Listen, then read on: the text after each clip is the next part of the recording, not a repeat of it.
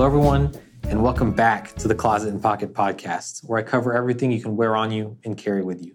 My name is David, and I want to thank you so much for joining me here today, either as a repeat listener, if you started listening in season 1, or as a new joiner, if this first episode of the second season is your first time checking out the show.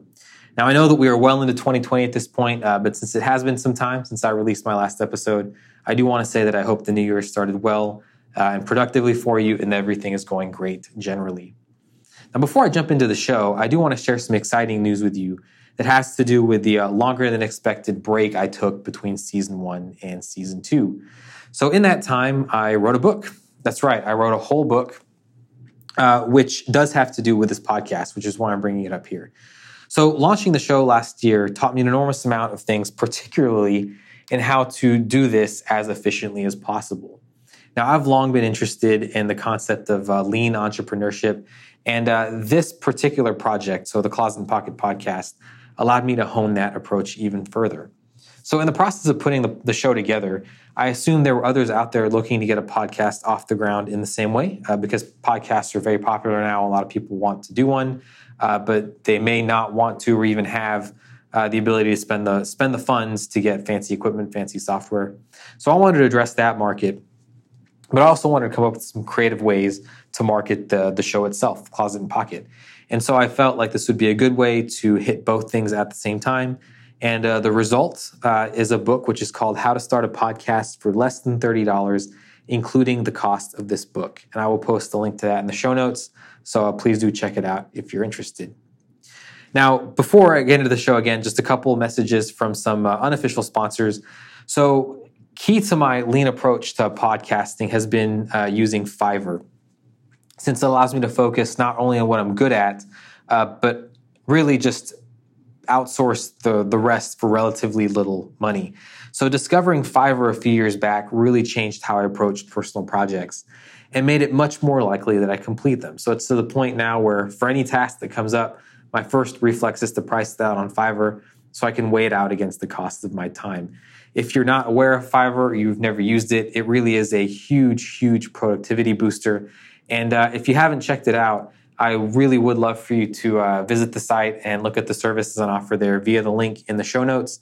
Even though Fiverr does not sponsor the show directly, if you do become a first-time buyer off that link, I do get a contribution from Fiverr, which helps support the show. So thank you very much in advance. And finally, one other, I guess you could call it sponsor, but not sponsor of the show, is a service called TransferWise. Now, we're talking Fiverr, which involves money transfers through the site, obviously, but still there's obviously money changing hands. And when we talk about the goods and products on my show, some of them may come from overseas, some of them may cost more or less money.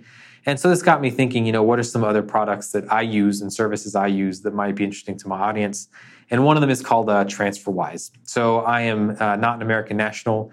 I had a big project I had to do overseas a couple years back, which required some euro currency. And I was just very discouraged to find that going through the traditional banks was very expensive. It took a lot of time. It was cumbersome. And if you didn't have a bank account on the other end, which I didn't at the time, it just made the whole process very, very difficult. So through some research, I found a service called TransferWise. And it basically solves all of the problems I just mentioned. You get super quick transfers. Everything's done on a fee basis. And then I think there's a percentage for larger transfers. But you basically get very close to the exchange rate, super quick transfers. You can access your money from anywhere. And you can even get a debit card to pull cash. I have one to pull out in euros now. So it's a very, very useful service. If you deal with foreign currencies a lot, you need access to currencies other than the one you use, please do check out TransferWise. And again, I'll post a link to that in the show notes. If you sign up and transfer a certain amount of money into your account, I do get a contribution from TransferWise that helps support the show. So hopefully it's of use to you. Hopefully you're able to get some use out of that service.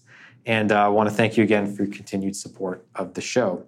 Okay, so with that out of the way, I want to jump into the topic of today's show, which is growing up with Tommy Hilfiger.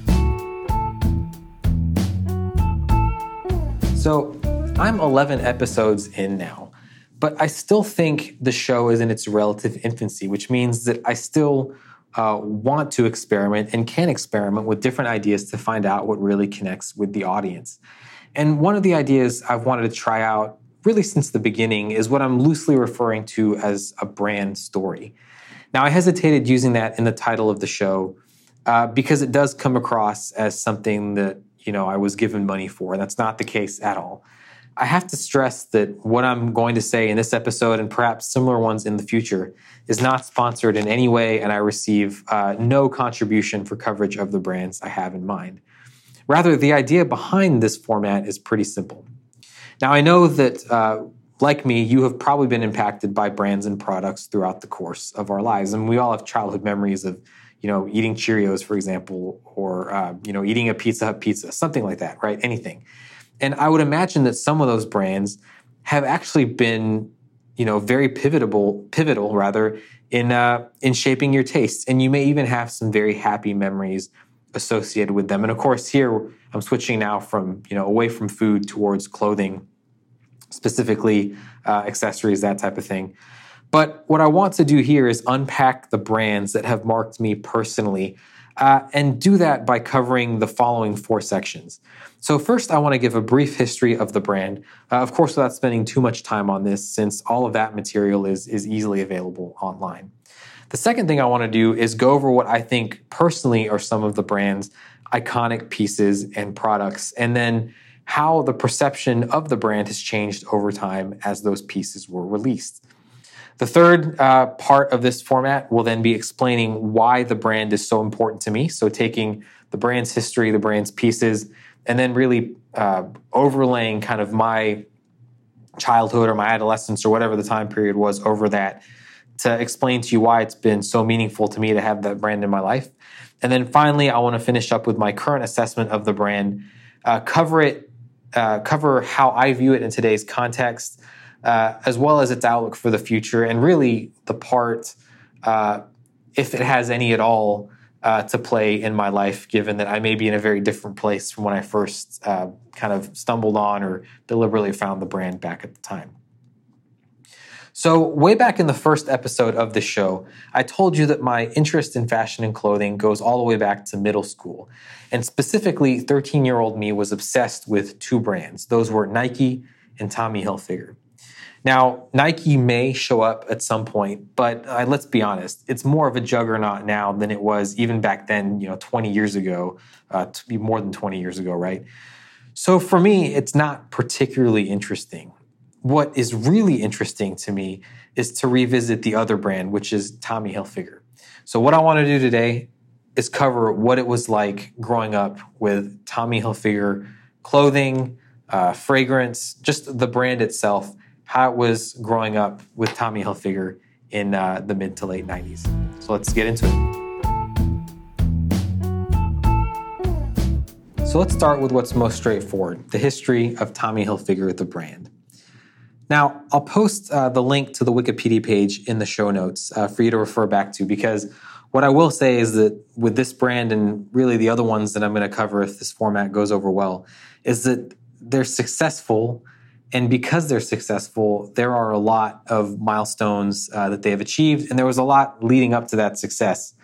And so the challenge here is to pick out what I think is kind of most pivotal in the history of the brand in question, and here particularly, not just the brand, but Tommy Hilfiger, the man. So really what I'm covering are the highlights, and I definitely encourage you to check out the supporting material in the show notes. But let's start from the beginning. So Thomas Jacob Hilfiger was born in Elmira, New York on March 24th, 1951. It seems that from early on, he wanted to skip the traditional paths that would be kind of put forth to someone at the time. And actually, he started his first entrepreneurial venture very young, apparently with what were his life savings, to open a store in 1971 called The People's Place. And this was after having spent some time working in retail in the late 60s. So his kind of angle, if you can call it that, was to hustle to stock the store by driving to New York to acquire pieces that he considered cool that were not available at the time. So you can imagine back then there was no Amazon. Elmira was probably, obviously was very small compared to New York. And so it just wasn't straightforward to have the latest fashions and trends come from the big city to where he lived. So the Wikipedia page says that his merchandise consisted of bell bottoms, peasant blouses, and there was just a heavy accent on denim. So throughout the course of Tommy Hilfiger's life and the brand's kind of history, music was a big influence. And you get the impression that the styles that were big in music at the time were also influencing the choices of merchandise that Tommy Hilfiger was bringing in. And apparently it got to the point where the store was beyond just a store. It was also a place where there were concerts, it sold records. And so it seems to me like this is very much the beginning of, what he'd want to build later on, which is a lifestyle brand, right? So I don't know how much this concept was around generally at the time, but certainly it wouldn't have been obvious, I don't think, looking back, 50 years now, to have a store do something other than just sell clothes. Now, unfortunately, the store did go bankrupt, but it's important to say that this was not just a store at the time. I mean, my understanding is it had grown to multiple locations, but apparently just was not able to stay afloat. And that's because of, I think what I've gathered from the research is that he probably said, well, I didn't have the business knowledge. And so that was one of the things he discovered on this journey, was this desire to kind of beef up his business skills. But he also discovered something more on the artistic side, and that's that he really liked designing his own clothes. So it wasn't enough at that point just to go out and source merchandise from elsewhere. He really wanted to design his own product. So those two realizations, that he wanted to design his own product, and he also wanted to strengthen his business fundamentals, really paved the way for what was coming next. So Tommy Hilfiger enrolled in some classes, also worked at some other retail companies.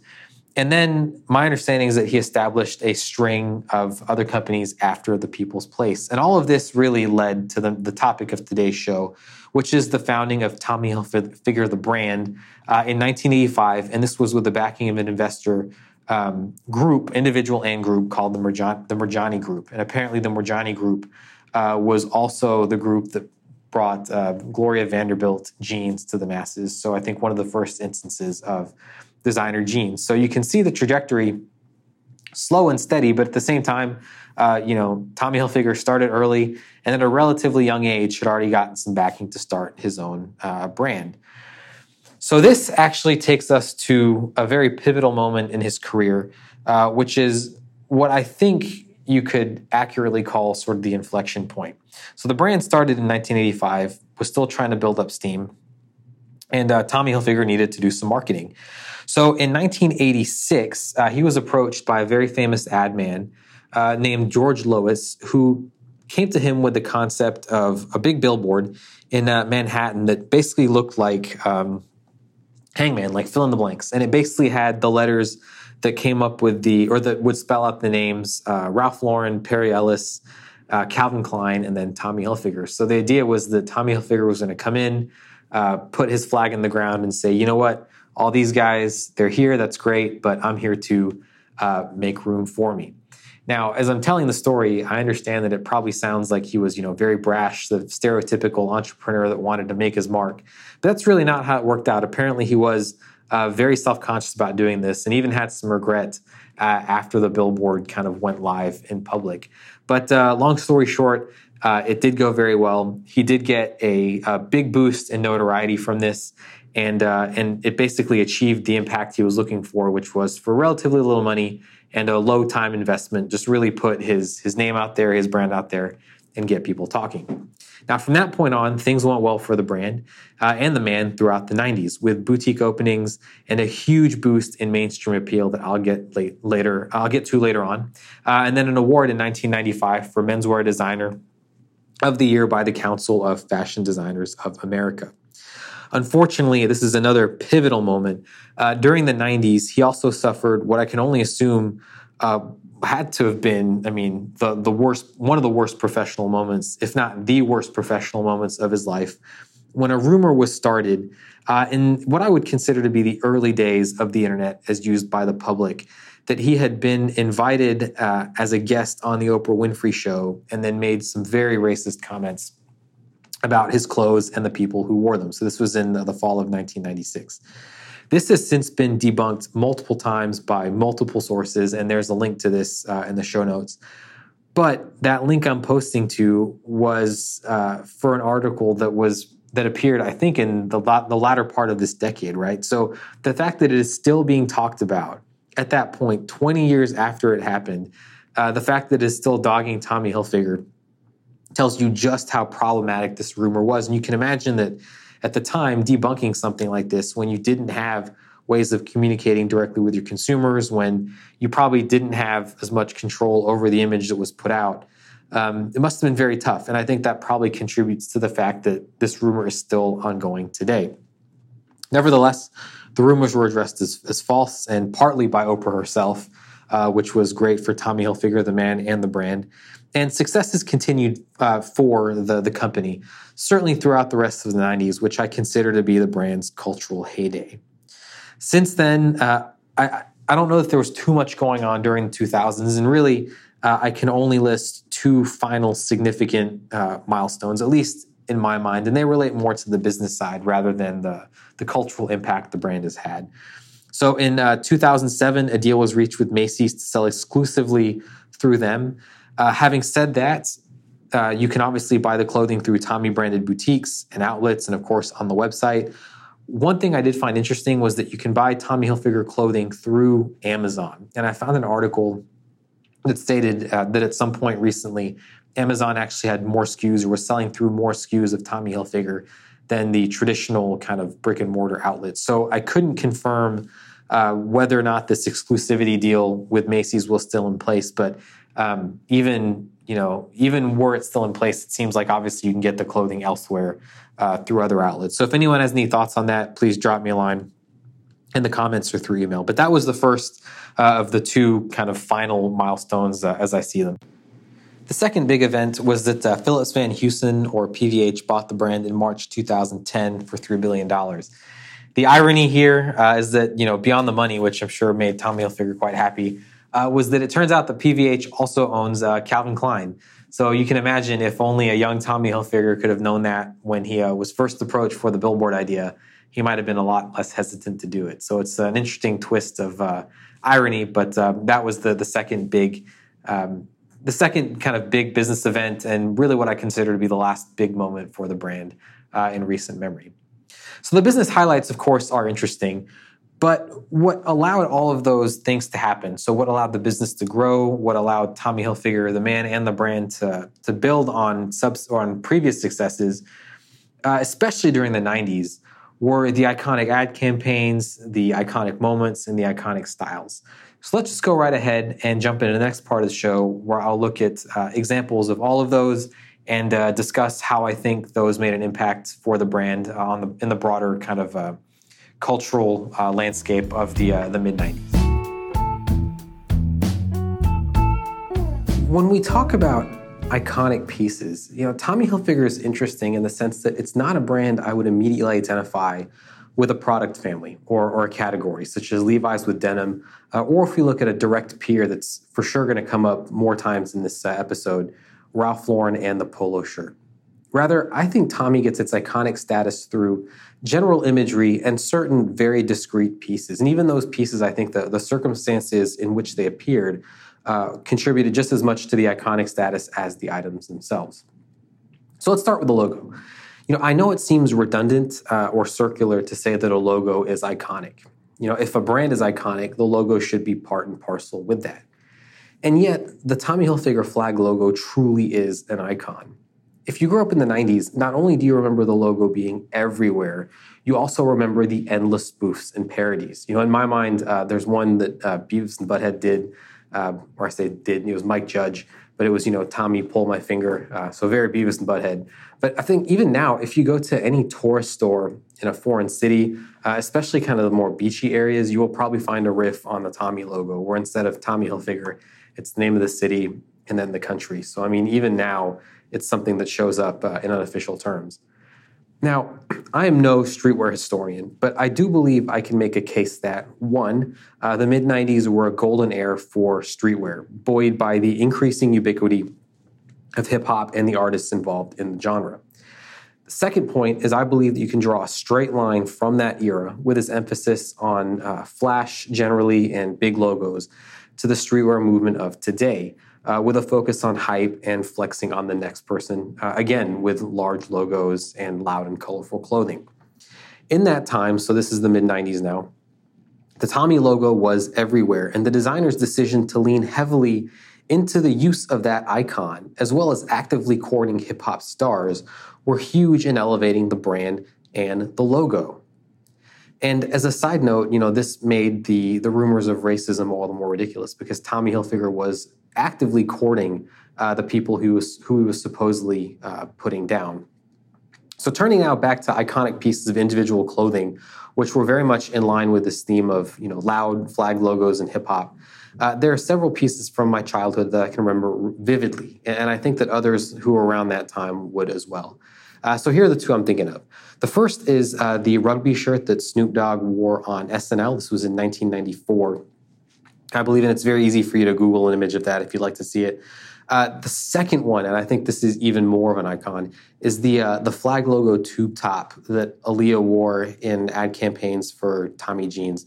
This is one I can link to in the show notes, but trust me, if you don't think you know what I'm talking about, you do, and you will realize that as soon as you see this picture. So, beyond clothes, if we're talking iconic products from Tommy, we have to mention his first fragrance, Tommy for Man, and the associated Tommy Girl, which were released in 1995 and 1996, respectively.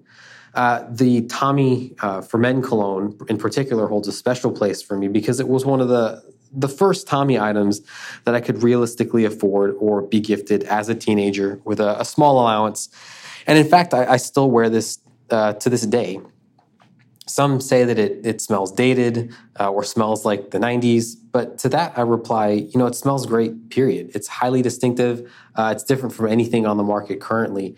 And let's be honest, the fact that it's associated with a whole decade should tell you how ubiquitous and impactful this was. Perhaps not on the level of something like CK1, but it's definitely up there. So to close out this section, I do want to go with some honorable mentions going to two last items, or really I should say item families. And those are the underwear and the carpenter jeans.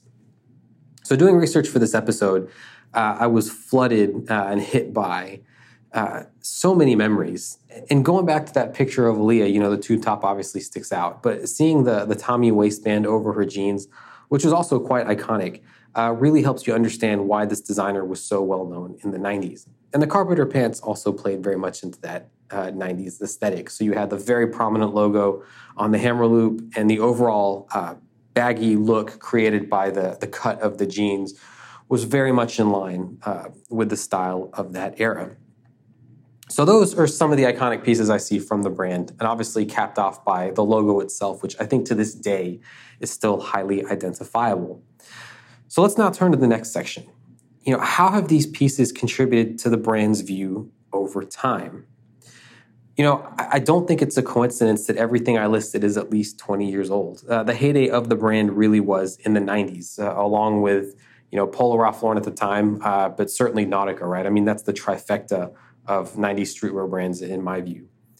And so my belief is that when people are asked about Tommy Hilfiger or when they think of the brand, really what they're doing is they're going back to that time of Aaliyah, of huge flag logos, of Tommy for Man, Tommy Girl, that type of thing. That leads me to be able to tell you why I feel such a personal connection with the brand, because that's the time period that I grew up in. So let's take a look at how Tommy Hilfiger, the brand, has impacted me personally and what effect, if any, it still has on my tastes today. Without going into too much unnecessary detail, I have to give you some specifics on my middle school experience, which went from 1995 to 1998. I went to a private school where uniforms were mandated and the student body was split. In one group, you had quote-unquote regular private school kids as you'd picture them. That is to say, students from the area coming from wealthy families.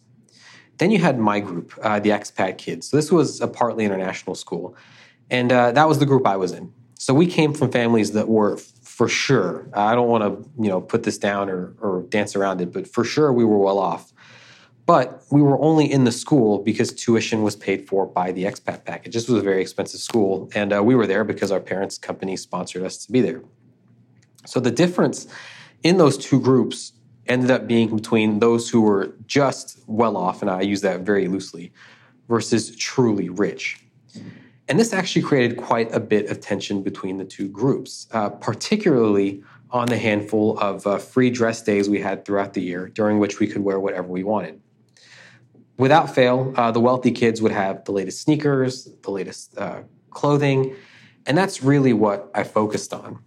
Now, when you're that age, you don't care about anything like fit or colors and patterns matching. You just want to wear whatever is deemed quote-unquote cool in the hopes that that will get you a seat at the table with the other quote-unquote cool kids wearing those clothes. At the same time, there were Jinko jeans. That was very much in fashion. And there was definitely some Ralph Lauren. I remember seeing some polo shirts here and there. But the one brand that really stood out to me all the time was, you guessed it, Tommy Hilfiger. And in hindsight, it's very easy to understand why that was, for three reasons. So remember, this period was huge for streetwear, with Tommy Hilfiger playing its own pivotal role. Again, I would put it up there with Nautica and, to a lesser extent, Ralph Lauren, but certainly Tommy Hilfiger was maybe the defining brand of that era. So logos were prominent, but Tommy in particular, again, absolutely leaned into using that flag logo. On any item of clothing, they were numerous and they were bold. And on top of that, the red, white, and blue color scheme of that logo also carried through to the rest of the clothing. So you ended up with garments that were unmistakably Tommy Hilfiger in a way that Ralph Lauren or Nautica just couldn't match, at least in my mind. And so that led to the fact that I realized, which was that the emphasis on logos was perfect for me. It was as loud a billboard as I could possibly hope for to signal to the people I thought were the cool kids that, hey, I'm cool too. I'm one of you all, and I want to be able to join your group. So from almost my first exposure to Tommy Hilfiger, I was obsessed as one could be about the brand, given that I was a preteen with no money of their own in the early days of the dial-up internet. And I remember very clearly that there was a shop and message board called Designers Direct. And on the Internet Time Machine, there is a snapshot of this, which I'll post in the show notes. But I would look at this every day because the site sold Tommy clothing. And there was one jacket in particular that had Tommy Hilfiger with the crest written up the left sleeve and a Tommy flag on the back of the collar. And again, this is one of those things where I can describe it, but if you look at a picture, which I'll try and link to in the show notes, you'll look at that and say, yes, I know exactly which one you're talking about. And I lusted after that jacket because, again, it was so unmistakably Tommy Hilfiger. Unfortunately, it took a while for me to get that jacket, even though I did eventually get it, because it was about $150, and this is in 1995 money. And again, I had no money at all. So inflation was irrelevant. I just didn't have anywhere close to $150. That's not to say I couldn't make any headway on building up a collection, though. So my collection of Tommy gear really started out with the cologne and grew slowly thanks to some savings and birthday gifts to include a collection of jeans, sweaters, especially the carpenter jeans I mentioned earlier, T-shirts, and even a couple of jackets, including the one that I wanted for what seemed like years on Designers Direct. If I had any rationale regarding what I purchased at any given time, it was the following. So again, I had very little money, so I bought what I could afford. It was definitely quantity over quality, and frankly, if it had a logo somewhere, that was good enough for me. The other kind of piece of that rationale was that if choice came down to multiple items, so if I had money to afford a choice of several things, the one with the most logos usually won. Again, I didn't care too much about size. I didn't even think of fit as a concept. And frankly, at the time, loose and baggy was in, so that's what I gravitated to. But I have to say that in hindsight, I must have looked ridiculous because when I uncovered a lot of these clothes years later, they were mediums, they were large. And remember, I was only 12 at the time, so they must have been enormous on me. I don't even wear a large now. So I wore this all through high school and eventually, moved on when the cool kids turned to Abercrombie and American Eagle. But the brand still had a profound impact on me. For one thing, this was my first experience with using clothes to signal something, other than just covering me up.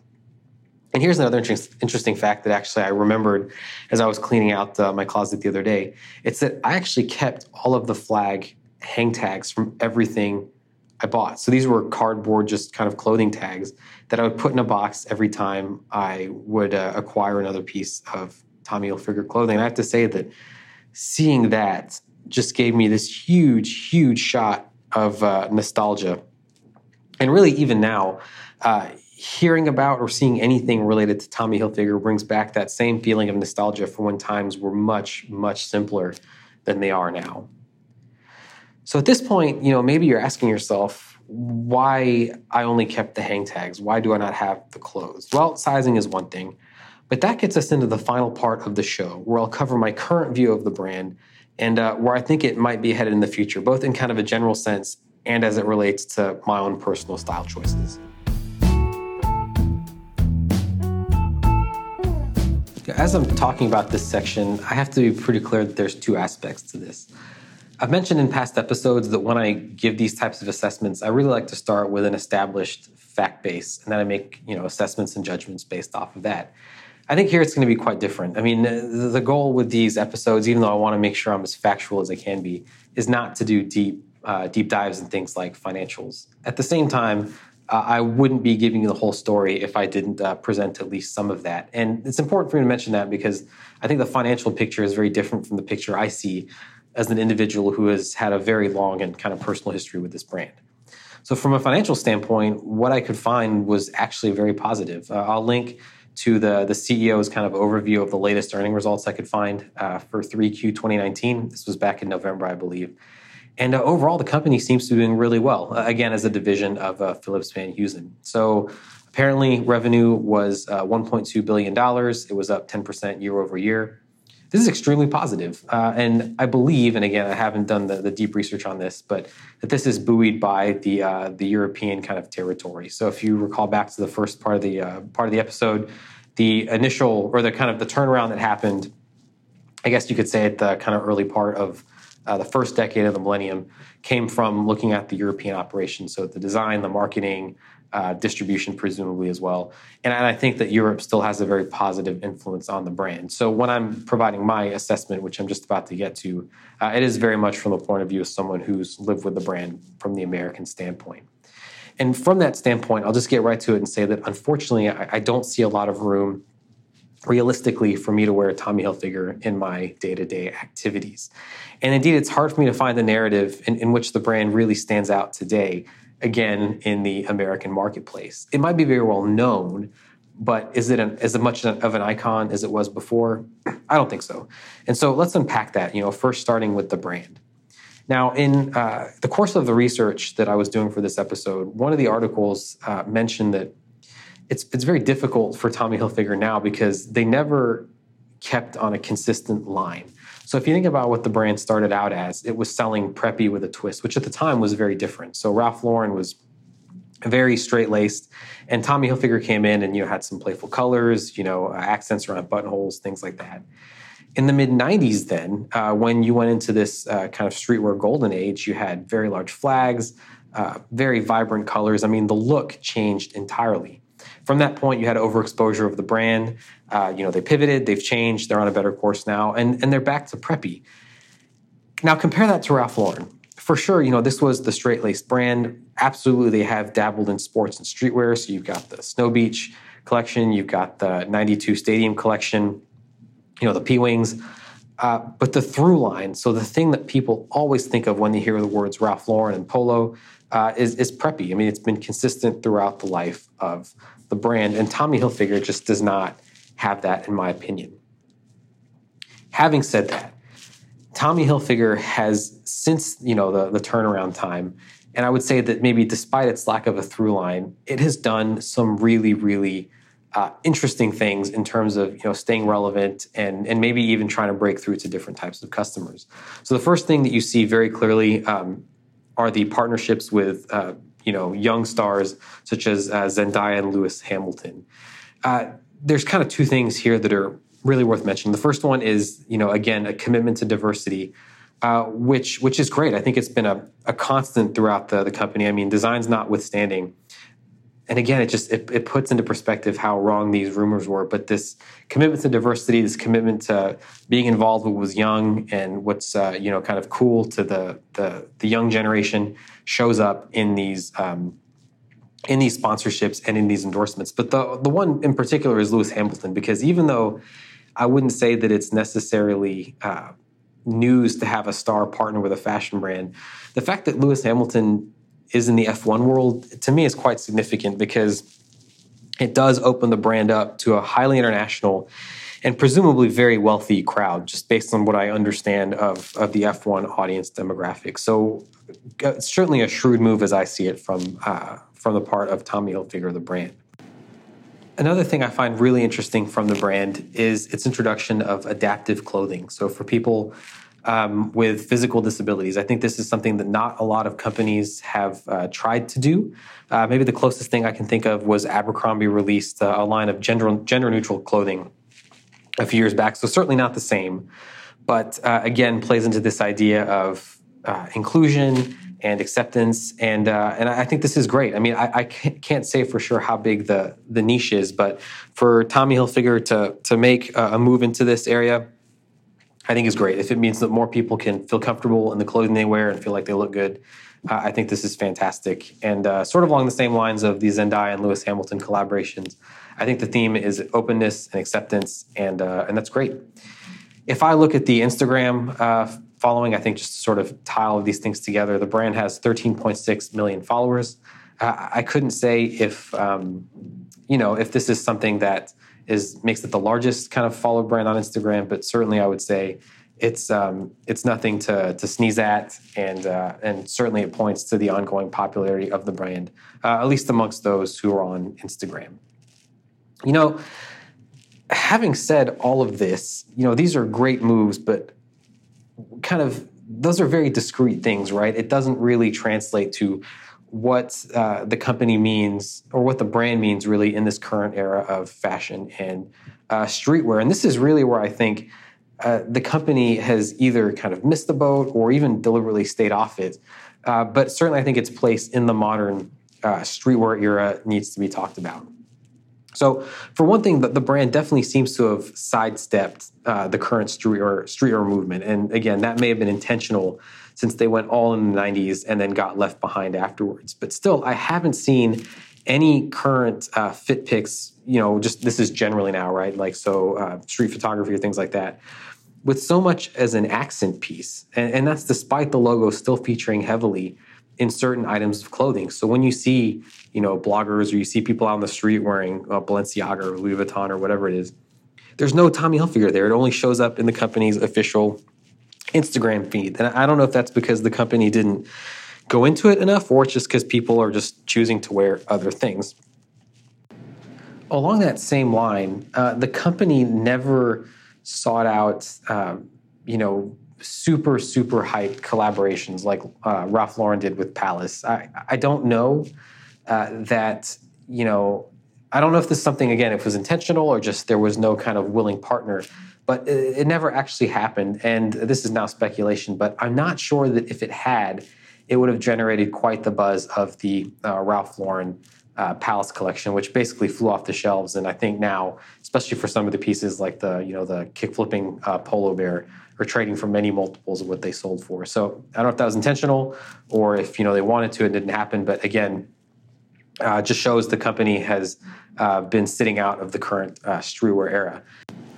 And finally, if we talk about Tommy Hilfiger as it relates to streetwear, the company, as far as I know, or the brand rather, never had the equivalent of the Ralph Lauren low heads. Now, this is something I'll probably talk about when I get to Ralph Lauren, when I do the same type of episode. But this is a group that was diehard Ralph Lauren, only wore Ralph Lauren back in the mid-90s. And that's still a part of their identity today. And to not have that sort of core audience wearing your clothes and growing with you and maybe even passing on to their kids or other people in their social circle, I wouldn't say helps it in terms of keeping it relevant in the current streetwear conversation. More generally speaking, and now going to me as far as how the brand relates to me personally, looking at their current offerings, though I do find a lot of the items truly nice looking, for some reason, I just don't feel any kind of pull. It's like I can find something that satisfies my wants just a little bit better elsewhere, be that in design, features, quality, anything. Nowadays, consumers have almost endless choice, and they will gravitate towards brands with the most solid identities to which they can relate. So if the logo isn't meant to be a part of the design as heavily now, is it enough just to be nice clothing? Is it enough to be a brand that just makes clothing that, it looks kind of fun and playful with a logo on it? Then you just become kind of another brand amongst others. So what is it that you're actually stand for? Or rather, how is it that you're standing out, given that so many other brands are fighting for space on people's bodies? Again, there's some caveats. Overseas, the brand could be doing very well. And in fact, again, the European operations, I think, are probably still a model for the American operations. Then the focus on adaptive clothing, I think, is huge and should be commended by the brand. But, it's possible as well that I have this outlook towards the brand now in the sense that I don't wear it as much or at all, really, because it's possible that I associate the brand so strongly with my youth. And so I have trouble wearing it as an adult. And so what that means is that while I do like the look of a lot of the stuff on the site, at 35 years old, it's just easier for me to go with a more serious, less playful polo equivalent, which, let's face it, may be, the most acceptable brand name to wear in the office as a professional man. And I find this sad. I want to wear more Tommy, but it's just not me at the time. Aside from the Tommy cologne, which will always be with me, and aside from the fact that it is super fun to spend, a half hour or so on Grailed looking at the pieces that I used to lust after when I was a young child. So what do you think? Did you also wear Tommy in the 1990s? Do you still wear it now? Do you not wear it and feel like you're being held back for some reason? How do you think the brand stacks up now to comparable brands such as Ralph Lauren? I'd love to hear from you in the comments. And I'd also love to hear from you what you think about this current format and whether it's something you'd like to hear more of in the future. As always, I invite you to leave a review, whether it's good or bad, along with your feedback in the comments section. And if you want to stay notified of the latest goings-on with the show, please do subscribe to get those notifications. If you want to send me an email directly, you're welcome to do that. The email address for the show is closetandpocket@gmail.com. And I'll put that down in the show notes. I want to thank you so much again for joining me here on this first episode of the second season. And I look forward to catching up with you next time on episode 2.